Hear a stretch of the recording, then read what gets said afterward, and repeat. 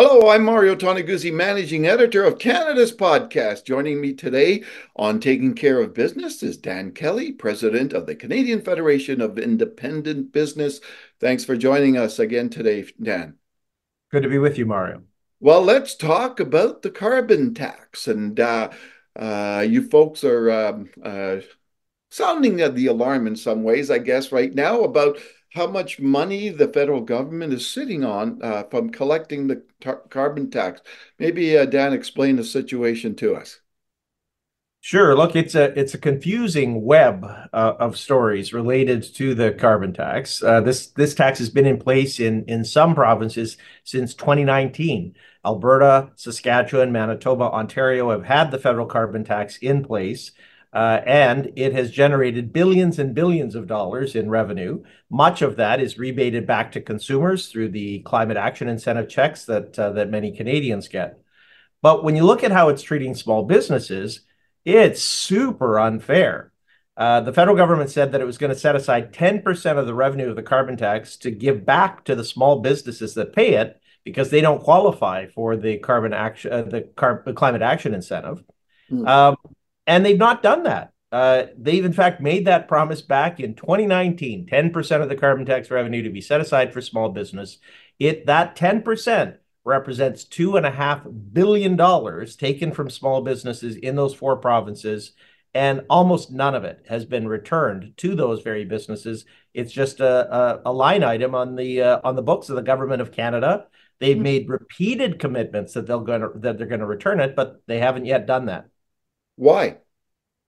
We're not sure. In fact, they said that they're still developing a program. Oh, Look, they started in 2019 creating a couple of programs to deliver the money back to businesses. The programs didn't work. Nobody applied for the money back and because, of course, as Ottawa always does, creates this complicated labyrinth of forms, paperwork requirements. You have to pledge your firstborn, and then one day you might get a check back.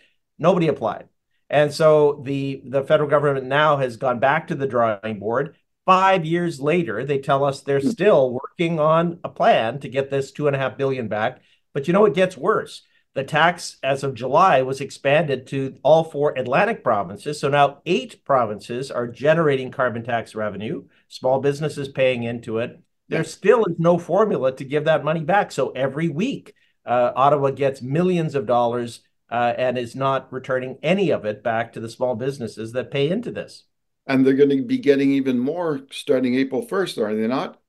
You got it. On April the 1st, there are two more tax hikes on top of the CPP and employment insurance tax increases that we saw on January 1st. You and I have spoken about those. On April the 1st, there is a carbon tax increase up to $80 per ton. And then we also have a liquor tax increase. I think that's around 5% planned for April the 1st. So the tax that's already unfair, the tax that isn't returning any of the money back as promised to the small business community, is actually going to be a bigger tax as of April the 1st. We're really worried about where this money is going. We want to make sure that it gets back to the look. Small businesses need some revenue right now, especially given how deeply in debt they are coming out of the last Exactly. few years. So getting some of their money back would be helpful. The other unfairness, though, Mario, that I should add is while the federal government's pledge was to return 10% of this tax back to businesses, our research shows that actually small businesses pay 40% of the tax. So they should be getting way more back. Mm. Right now, we're trying to get them to at least give us back the 10% that they promised and give it back to all small businesses. Even when they get around to designing the program, if you can believe it, they're only planning to return this money to something they call emissions intensive trade exposed businesses. We Mm. haven't a clue what that means.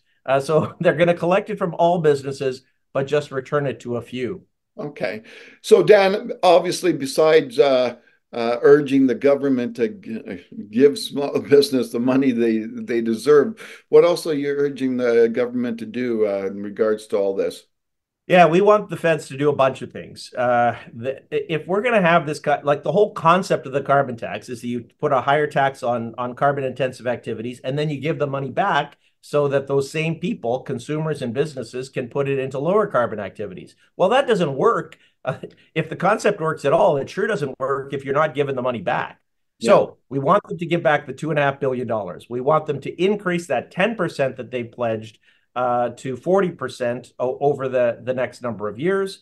We're calling on them to make sure that the money is given back to all the small businesses that pay into it. The April the 1st increase, we're asking the feds to put pause on that. And of course, with the changes that they made last year with respect to the exemption for home heating fuel, we believe that that should be expanded to all forms of heating fuels, including natural gas. Mm. Finally, we're asking the federal government to pass a bill, Bill C-234. That bill is to exempt all of the farm uses, not just some of the farm uses of fuels.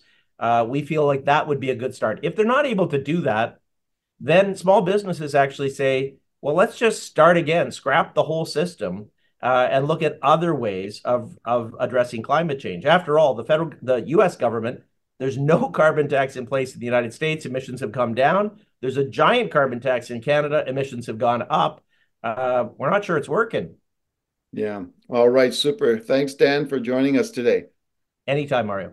All right. That was Dan Kelly, president of the Canadian Federation of Independent Business. I'm Mario Toneguzzi, managing editor of Canada's podcast, Taking Care of Business Today. Thanks for joining us.